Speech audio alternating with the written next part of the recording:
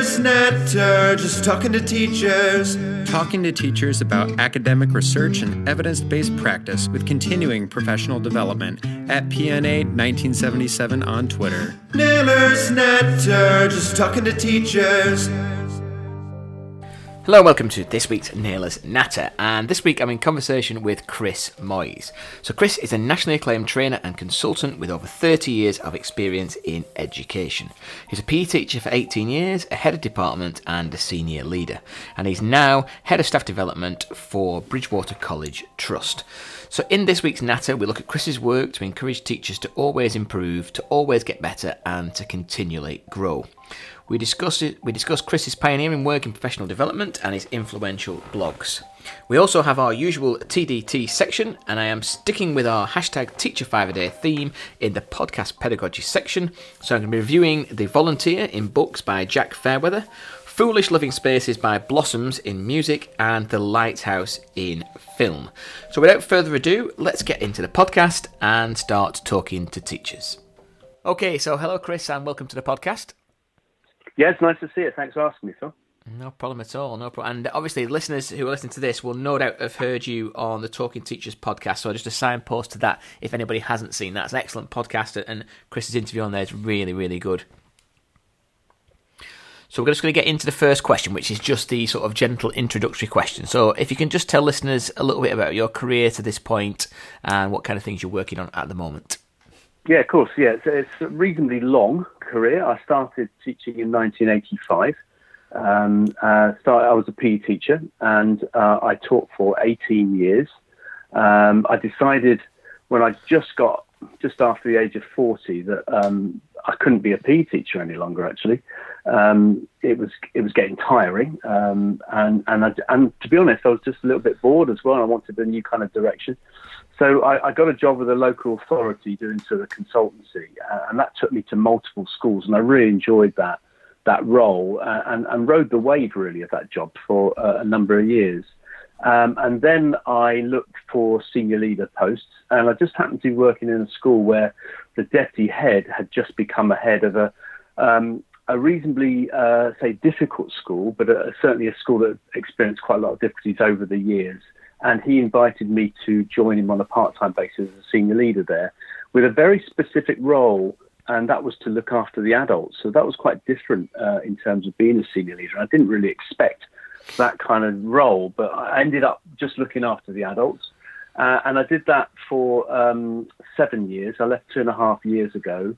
And a year and a half ago, I started as head of staff development for Bridgewater and Taunton College Trust, of which the school I was a senior leader at is one of 8 schools. It's a 3 to 19 multi-academy trust in Somerset, and all the schools except for 2 are structurally different. So we have an all-through school and an all-boys state boarding agricultural school and an upper school and a tiny village primary. So it's quite varied and interesting work to be doing. So I'm head of staff development there. I also balance that with running my own business as well. And I've been a consultant now, working in schools across the UK for about 15 years. And I've worked in about 650, I think. So quite varied and fairly long. Absolutely, and lots to ask about there. I was just nodding my head when you mentioned about PE teaching at the age of 40. I mean, I've always taught science, but I did dabble in PE, which I found really quite good when I was in my 20s and ahead of year, because it was the ideal thing to be doing. But I can totally sympathise. I can't imagine pulling on a tracksuit these days. Definitely not. No, I just, when you get past 40, you don't look good in Lycra, do you? And I came fourth in I don't think I ever did, to be honest, but yeah. I came fourth in the year 7 cross country, so I thought, now's time to hang the boots up. So I was getting a bit frustrated by not being able to demonstrate at the highest level some of the things that I used to see as fairly simple. So some of the gymnastics, the athletic stuff that I did. So that was frustrating, but actually I was just getting a bit bored of it, and I wanted a different direction and a change. And some kind of route into senior leadership, which the school I found myself in at the time wasn't kind of offering me. So I needed to have quite a radical change. And leaving school for a little while actually was exactly the right thing for me. So I'm really pleased to made that leap. Definitely. Okay, so we're going to look at a little bit about professional development and professional growth, as I like the way that you describe that. So obviously be aware that some of the work that I've been doing recently is with the Teacher Development Trust, and they're very much joined into this podcast. So we've all been extremely excited down in the office there to look at your professional growth policy. So I'm going to ask a little bit more around that, if that's okay. Yeah, of course, yeah. And I'll start off by asking you about your blog of November last year, which was entitled RIP Performance Management. So you used that famous quote about insanity at the end, So tell us a little bit about why you think performance management is dead. One of the jobs I've had in the last 10 years or so was working alongside a guy called Paul Guinness, who sadly passed away 5 years ago now. He wrote the Teacher's Toolkit. Yes, I remember it well. He used to start his days with that quote from, allegedly, Albert Einstein, doing the same thing in the same way and expecting different results. And when I returned to... I left senior leadership, but when I returned a year later to work for the trust I work for, of which that school is part, a conversation I had with the CEO, Peter, was along the lines of, performance management, is it any good? Is it worthwhile? And I said, well, I don't think it is. I don't know a teacher who's actually improved as a direct result of being engaged in that process. So I wanted to do something different. And I had that phrase, doing the same thing in the same way and expecting a different result, ringing in my head quite a lot. And I was determined not to do the same thing. So one of the things that I did do when I started to write that policy was I pledged never to look at what other schools were doing. That for me was really important. I didn't want to do the same thing. And so my inspiration for that replacement for performance management actually comes from the business world, and has a lot of the features that some of the models I looked at have. So that's where that phrase certainly came from. And it's really interesting because, in your role that you've got in terms of, looking after the staff, it's a little bit more strategic and rather than the day-to-day operational. And it was interesting that you said there that you didn't look at other schools' policies and you had the time and the space and the kind of, vista to look a little bit wider about what kind of things you could do and looking at business. Yeah, absolutely. I'm in a very privileged position. I'm allowed to have and find time for that kind of strategic thinking. I knew that when I wrote this policy, I'm going to get one shot at this. And if I get it wrong, it's not going to be accepted by the 8 schools or the 5 schools that we originally had, but now we have 8. And I knew I had to get it right. So I was given pretty much at least half the year to write it and research it. So it gave me quite a long time to do that. But one of the things that I agreed fairly early on with the CEO is that I wanted to move away from anything around target setting, really. I wanted to get rid of that delayed look back that performance management often has. And it's a funny cycle because you start looking back what you did last year, having had August and September. And to be honest, the world's moved on. So I didn't want that kind of look back at what I did last academic year. I wanted to start the process within an academic year and finish it within the same one. So we got rid of the delayed look back, and we also got rid of any kind of data targets or any imposed targets. And the other thing that I also wanted to get rid of, and it's something that we did at my own school as a senior leader, is we stopped grading lessons in 2009 as soon as I started in that role, and I wanted all the other schools to fall into line with that. Not that many of our schools did have high stakes observations, but I certainly wanted to get rid of that. And the other thing that I wanted to, and I still want to see the back of, and we're trialing this very much at the moment, is the whole idea of hierarchical lesson observations. I want to remove the hierarchy attached to that process as well. It's a small part of it, but I think it's quite a significant part. So I had some kind of basic principles that I wanted to have as a result of this policy. So I wanted to have it less as an annual event and more something that was ongoing. And I wanted it to be based very much more in the future and what was possible in the future and what the solutions were, rather than dwelling on the past, which is, you can't change. And I also wanted to make the whole process much more collaborative and less hierarchical, which it always seemed to be in the past. And I wanted the schools that I work with to stop talking about their teachers and start talking with them. And so we have this mantra about it's about improving, not proving. So that's a kind of a phrase that stuck with us: improve, not prove. And the other one I think that's really important is it's not a one-size-fits-all policy. It's a one-size-fits-one. So we're trying to get people to generate their own goal for the year, which they then pursue over sort of 6-7 months worth of the year. Okay, so there's lots and lots of stuff within the policy, and as you said, you spent half a year looking at this. So if we just go right back to the start and talk about the professional growth policy, so what would you say are the key drivers for staff development? Well, several really. I mean, one is obviously staff development and school improvement. That was the two key things around this policy. But if I'm honest, because there's other things attached to this policy that make it maybe slightly different from other schools, it was very much around recruitment, retention, and well-being as well.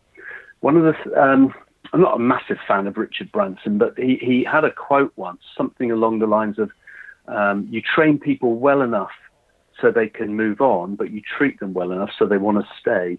And we very much started off with that kind of idea. So although this is about staff development and hopefully leading to school improvement, it's also about recruiting the right people because they see it as a place where they're going to grow and be nurtured and looked after.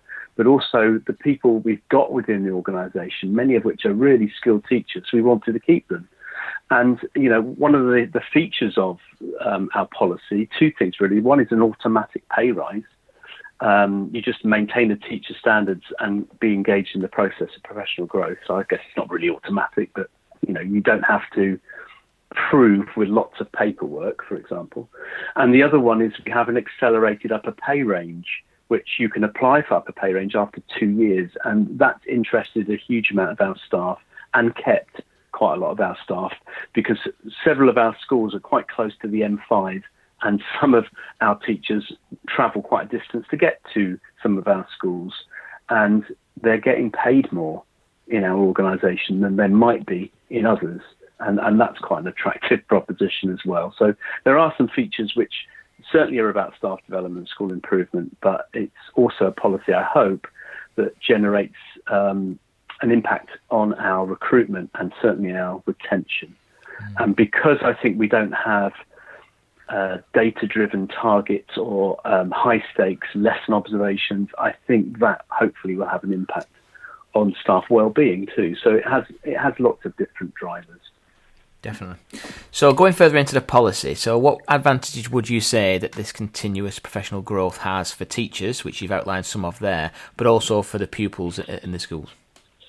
At the start of the year, teachers are asked to reflect on their abilities as a teacher and how well their class or their classes did last year.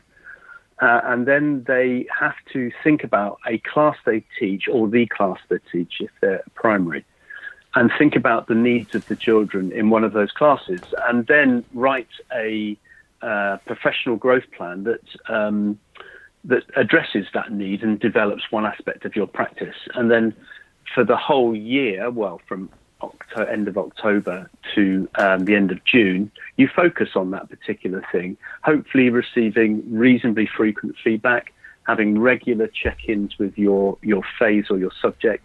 And at the end of the year, you review what you've done and you share your findings of your year's work with your colleagues in your team. So the essence of it is built on, there was a book I read quite a few years ago now by Dan Pink called Drive. I don't know if you've ever heard. Yeah, I've seen that. Yeah, but yeah. It's a good book, and he talks in there about the three things that drive people: is purpose, autonomy, and mastery. And having a clear purpose, I think, is something I really wanted from this professional growth plan, but not purposes, a purpose. So a quite narrow yet significant focus. I wanted people to have a sense of choice as well, although I don't think teachers in an organisation can be really genuinely autonomous. I think we can give them a sense of autonomy and choice. So they choose what they want to focus on, but obviously that's within the parameters of their subject in the organisation.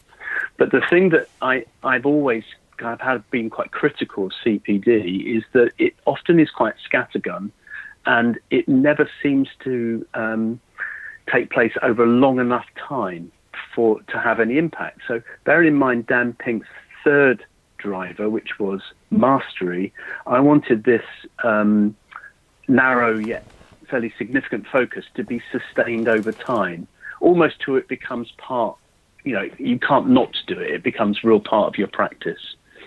So that was a very key driver, the whole purpose, autonomy and mastery. No, I mean, it's really interesting. And just on that link, you mentioned about that teachers set the target at the beginning of the year. So just a question to kind of throw out there.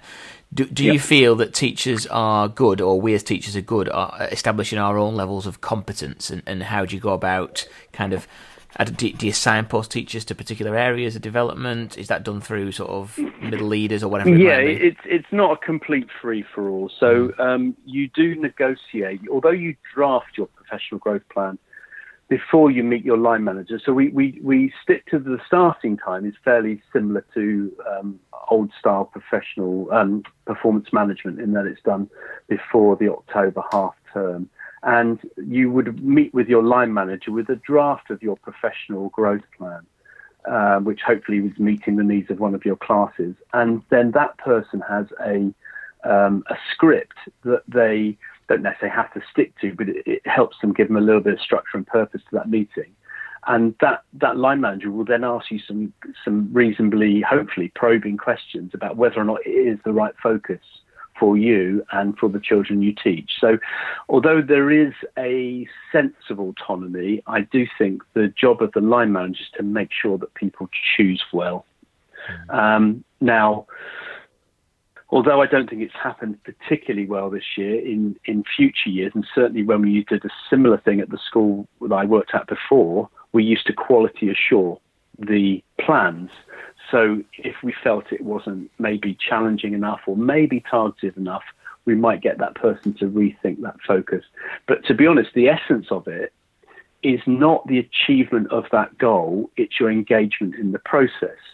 So if you got to Christmas and you think, actually, I've nailed this goal, do you move on to another one? Or if you got a couple of weeks, couple of months in, you thought, actually, this is not the thing I need to do, or someone says it's not the thing you need to do, then just change it. So it's not the achievement of that target or that goal. It's just your engagement in the whole process of professional growth that ensures that you move up through the pay scale.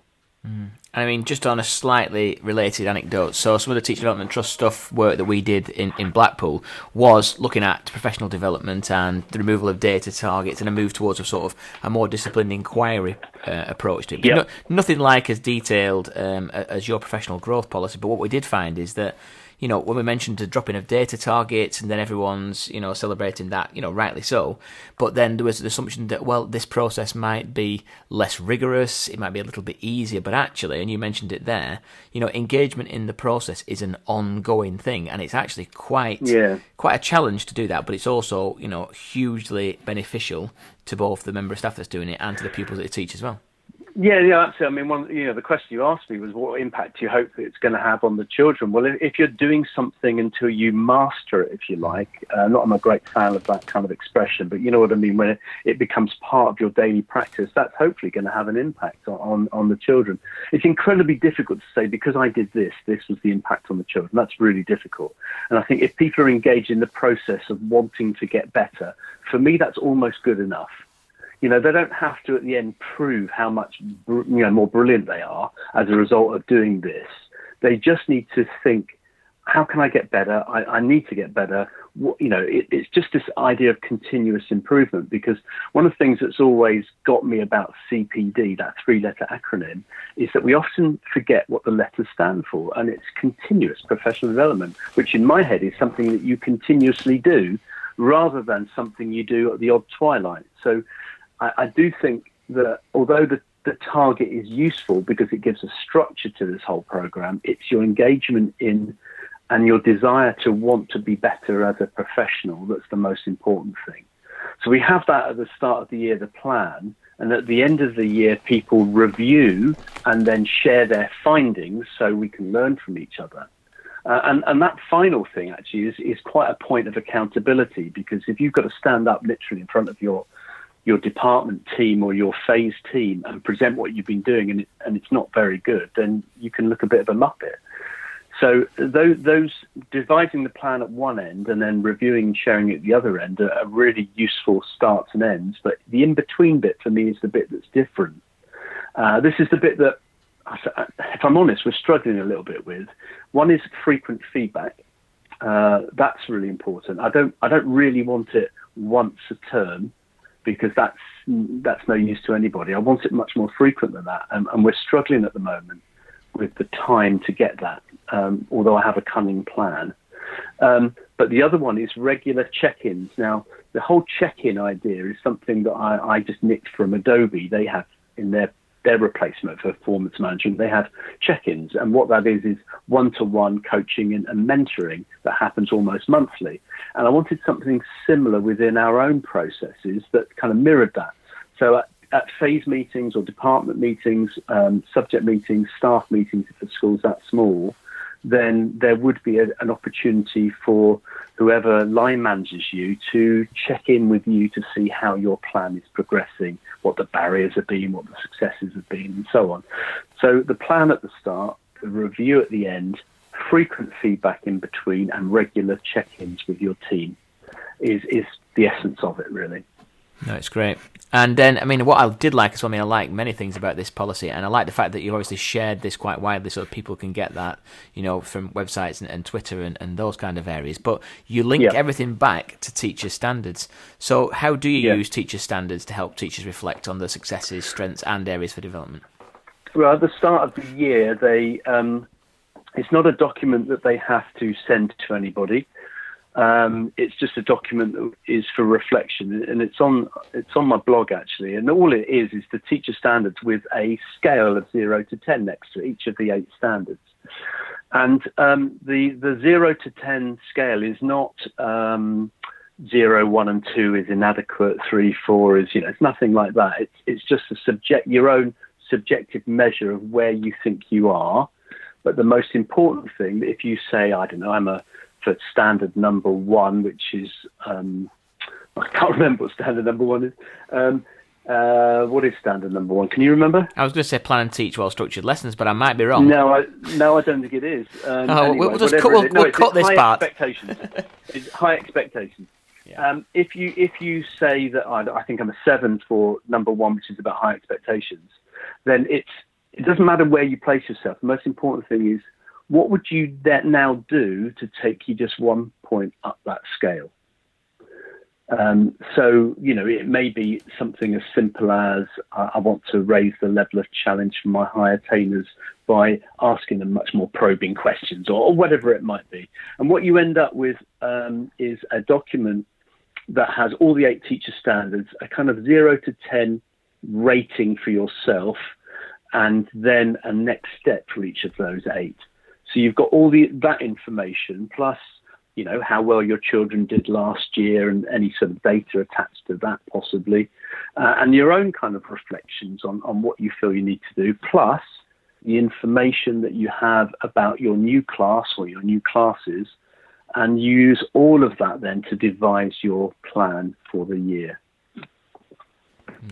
It's brilliant to get that link back to the teacher standards, because it's almost as if teacher standards are used for NQTs and then not forgotten about, but certainly less used for the rest of the teachers. No, they aren't used, and I don't understand why, because, when we don't use capability procedures very often at all, but the teacher standards for us would be our first port of call for that. For me, they're the standards that, what all we ask teachers to do is we don't ask them to prove that they have maintained those standards. We would probably know if they didn't. We just ask them to maintain the standards at which they qualified, which is the teacher standards. People only reflect on them once a year, but certainly they may well take the teacher standard or one of the teacher standards as their focus for the year for their professional growth plan. So it is linked back, although we don't dwell hugely on it. It's just part of that reflection process that happens sort of September, October at the start of the year. So I was going to ask you about the challenging focus scripts that you've got, and how are they used by line managers in the process? Yeah, they're just really, a lot of those are, it's based on the GROW model, so the goal, reality, options, what next kind of structure to coaching. And it's just a number of questions that we ask our line managers to ask of the people that they are trying to negotiate this plan with. And a lot of the questions actually are just repeats of questions that are actually on the professional growth plan. So I might come, if you were my line manager, I'd come to the meeting with you armed with a draft of my professional growth plan. And I've addressed some of those questions already as I filled that document in. And then you would probably re-ask, as my leader, you would ask those questions again. And all of that script does is give a sense of purpose to that conversation, making sure that at the end of that conversation, we're clear about what that person's goal is for the rest of the year. So it's just to ensure a little bit of consistency amongst the numerous leaders that we have across the 8 schools in our trust. No, definitely. So the professional growth plan also factors in sort of external or internal training. It factors in opportunities for, future promotions, whatever it might be, and time. So how do you go about factoring all of this into the professional growth plan? What we would have at a certain time of year is everyone obviously has to do that plan and then send it in.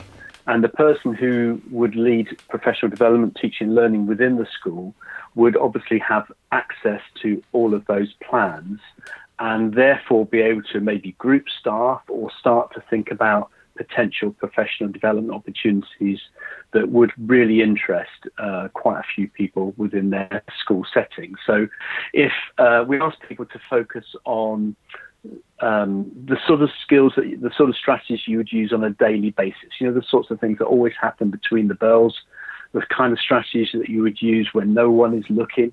So we very much focus on the day-to-day, things like explaining and modelling and checking for understanding and feedback. So if you focus on one of those things, and then what we do is we put people together in groups. They can maybe, find out information from each other, the sorts of things that they've been trying out in their classes, maybe observe each other, maybe get feedback from those people. But certainly we can use the different focuses that we have across our schools to then guide what CPD is put in place for them.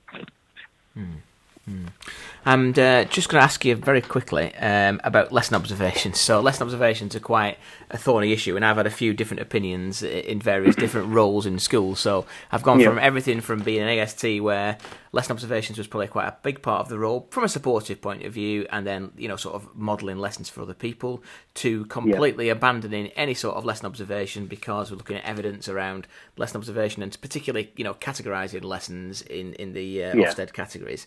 So you do still use observations, which is definitely the way that I want to sort of move towards in terms of my own thinking. But how do you use them supportively to try and grow teachers professionally? Yeah, okay. So lesson observation is one part of what we might term professional support. So we would certainly have, ongoing conversations, maybe co-planning, dialogue, mentoring, coaching, analysis of schemes of work or books or whatever it might be. And observation is just another kind of strand to that professional support. Now, if you've chosen on your professional growth plan something that is classroom-based, what you need to get is feedback on that, because the idea of the professional growth plan is that it's a goal that takes you beyond maybe what's familiar and comfortable, that you relentlessly focus on that thing until you get it right. But in order to make sure you're getting it right, you need to seek feedback. Now, for me, the lesson observation, therefore, is an important part of that. The school, one of the schools in our trust, the one where I was a senior leader, we haven't graded lessons. We got rid of it in 2009. So the majority of the staff, if there are, and there are a few staff who are left from that kind of time, have never been exposed to being graded. So we've never gone down that route. And we also don't go down the route of judging a teacher through observation either. So lesson observation for me is much less of an issue, because there are two reasons why I may come into someone's classroom. The first one is to help that teacher become even better with their chosen focus, or to learn from that teacher because they do the thing that I can't. So, for me, lesson observations should be more frequent than they really are. I think they should have a greater focus and really focus on a solution as well. So, I don't think it's right that we get rid of them. I think they're an important part. I actually would increase the number personally. But if you go in to see someone teach, you don't have to be in there the whole lesson. It can be a really focused amount of time. So it could be just 15 minutes when that person, I know, is focusing on modelling writing or something using their visualizer. You'd only go into the 10 minutes that they're doing that and then provide them feedback just on that short amount of time. So lesson observation is a really important part of this process because feedback is a really important part of this process. And if you choose something that's lesson-based, you have to have a lesson observation inevitably. And what sort of training do you have to put in place for sort of appraisers to ensure that, that staff, obviously you mentioned your own school that you're working in, the obviously staff are used to this process and feel supported by it. But how do you go about ensuring that's the case, across multiple schools in many different phases and classrooms? With things like NQTs or RQTs, I obviously do mentor training, but with middle leaders, I think, what they have received over the years is this process being modelled to them. One thing that I think needs to be clear is one of the reasons that people don't like lesson observation and don't like feedback is that often it's reasonably high stakes and it may be linked to appraisal. So we never link any observation to appraisal and we never link any observation to teacher standards. So we never use it as a judgmental process. And one of the reasons I think people don't like it is because it is often undertaken by somebody who is higher up the food chain than you. So it's hierarchical. And I think the thing that I think all schools should be thinking about is trying to remove the hierarchy. And for me, making it non-hierarchical would actually, I think, change people's attitude quite dramatically. So within our trust, I'm trialling it at the moment, or I'm just about to, with one school. It's a middle school, so it's got primary and secondary age children in it. And quite a lot of those classes have a TA. And so what I'm just started doing is I'm going to be working with a group of TAs to give their teachers, whose lessons they're in quite frequently, to give their teachers feedback. Now, that feedback won't be based on their opinion of that teacher's practice. That's not their place to do that. Their feedback will be based on probably a set of criteria that teacher provides them. I've been working on questioning. These are the things I've been trying to do. How am I getting on? What's been the impact of that? The children you've been working in my class today, how did they, did they understand what they were doing more as a result of my explanation? So the teacher will guide what they want their TA to look at, but I want to remove the hierarchy, and I think that will change people's opinion about observation. So one of the things we ask our staff to do is seek feedback on your teaching. I don't care who that feedback comes from. It does not have to come from your line manager. And in fact, when I was a senior leader, one of the things that I did do is I stopped the senior leadership team doing any observations at all, other than myself. And I think that changed a lot of people's attitudes, actually. No, definitely. So in terms of the end of the process, you mentioned before that staff present some of their findings. So what kind of forum do you use for that? Is that kind of a desktop activity, a kind of marketplace, or is it a formal presentation? How do staff go about presenting to colleagues? They have to do a one-page summary. They reflect on 5 questions. They're on the blog, actually. There's something along the lines of what did you intend to achieve this year? What did you do to move towards achieving that goal? What's been the impact of your work on the students' learning? And the final part of it, which I think is really key, is about recommendations for colleagues. So what would you recommend colleagues to do if they focused on the same area as you? And the other one, which is a harder question, actually, is how could your findings of what you've been focusing on this year be successfully implemented in other contexts? So how, I could be an early years teacher. How would this work in maybe Key Stage 2? Or if I'm a secondary teacher, how could this work in upper Key Stage 2? So you've got to start thinking about how it may work in other subjects or other age groups. So what they do at the end of the year is they write a one-page summary. That one-page summary will become a public document.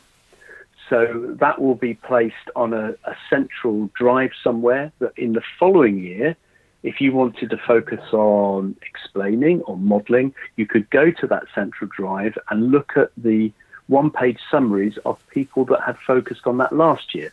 Because on there, they would have recommendations of what actions you should take to be really good at that thing. So it's a public document, but they also present it to their phase or their subject team. So if I was a maths teacher, I might be at my maths department meeting with 3, 4, 5, whatever number of people around the table, and I would just present what I've been doing for the year. And then when I finished, the next person would do theirs and so on. Fantastic. Now, I know this made a really, really big splash when you put it out on Twitter last year. So if you could just signpost listeners to where they can find more information about the policy, maybe your website, your Twitter, and maybe you could just signpost where they can find that other podcast, because that was really good as well. So the previous podcast I did was the At Talking Teachers. All this information about the policy is on my blog, which is Chris Moyse. That's moyse.wordpress.com. So all the policy is there and all the associated documentation. And I'm on Twitter, and it's at Chris Moyse. It's not a very nifty name, but there we are. It is what it is. So I don't post a huge amount of blogs. I've just posted some stuff on coaching and some something called mentoring cards, which I use in the conversation I have. So that's the most current stuff. But there might be something there that interests people, I'm sure. There definitely will be. And are you out and about speaking to people? You go to any conferences or anything like that? Yeah, I spend half my week doing work for the Trust, and the other half of the week I do freelance. So I work in schools all over the country. This has generated, interesting enough, it's generated a fair bit of work, which is quite nice. I'm fully booked now for the rest of this term, and I've got some dates in the summer. But what I occasionally do conferences. I generally avoid weekend ones, although this year I'm doing 3 research ed conferences. I recently did one in Surrey. I've got one coming up in Cardiff. I think that's next month, possibly, maybe March. And then I'm down at Durrington High School for their research ed conference. At Cardiff, I'm talking about this policy. And when I go to Durrington, I'm talking about how to receive and give feedback better. Brilliant, brilliant. And can I ask for one more recommendation before you go? So I know that you're a big fan of the vinyl and records. So if you can give us a recommendation for what are you currently listening to at the moment, Chris? I'm currently listening to, I'm in my room actually, where I work. I have a turntable. And so I have a turntable downstairs. I have about 2,000 albums, and in the room I'm currently in are all my albums. And so the one that's on the turntable at the moment is an album it's a 60s album actually, by the Paul Butterfield Blues Band. So if you've never heard of that, get on YouTube and give that a spin. Fantastic. And likewise, my record player gets plenty of use, so that's down where I'm working as well. So I often see you posting that. I don't have the light show that you have with it as well. No. Yeah, that's a $12.99 lighting rig from Lidl. Well, I might have to get one now based on that. Yeah. Other providers are available. Listen, thanks so much for this, Chris, tonight. It's really, really great to speak to you. And thanks for the time. Thank you for having me. Not a problem at all. And maybe we'll see you on the Research Ed circuit at some of these in the next few months. Yeah, that would be fantastic, Phil. Thank you very much for asking me. It's been a real privilege. Naylor's Netter, just talking to teachers. Podcast pedagogy. What is Phil reading this week? Podcast pedagogy. Listening to teachers. Naylor's Netter, just talking to teachers. So this week in books, I have started The Volunteer, which is the true story of the resistance hero who infiltrated Auschwitz. And this book was the winner of the Costa Book of the Year of last year, and it's a book asking the question, would you sacrifice yourself to save thousands of others? So the backdrop to the story is, in the summer of 1940, after the Nazi occupation of Poland, an underground operative called Witold Pilecki accepted a mission to uncover the fate of thousands of people being held in the new concentration camps. And his mission was to report on Nazi crimes and raise a secret army to stage an uprising. And the name of this camp was Auschwitz.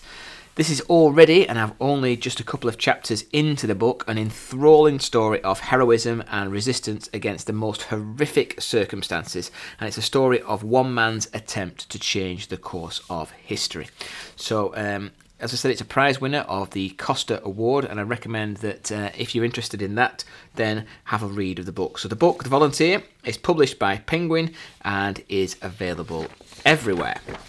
Okay, so moving now into the film section. So, this week's choice, and I must admit that I hadn't really looked too much into this before I went to watch it. So, the film in question is The Lighthouse. So, this is not a film for the faint-hearted, and quite often during this film, I had absolutely no idea what I was watching, and it's given me a very different viewpoint about seagulls, but no spoilers. I think watching it after after the weekend of Storm Kira, that also added to my confusion. So this film is set in New England in the 1890s and is the story of two lighthouse keepers, or wickies to use the naval parlance, and they arrive on a remote island for a month-long stretch of maintenance and solitude. But mysteries abound, with both men keeping secrets. Strange, very strange visions and hallucinations appear. So as the film progresses, their grip on reality starts to lessen. So this is director Robert Eggers' follow-up to The Witch, and certainly has an A-list cast with Willem Dafoe and Robert Pattinson. I don't think Robert Pattinson has done a bad film for years, so that's just a personal view. So without going into too much detail, as some of the content is definitely stretching the boundaries of a family podcast, but this is best described as a tall tale and something of an endurance test. And actually I felt at the end that I needed to get out of the cinema and, symbolically out of the lighthouse.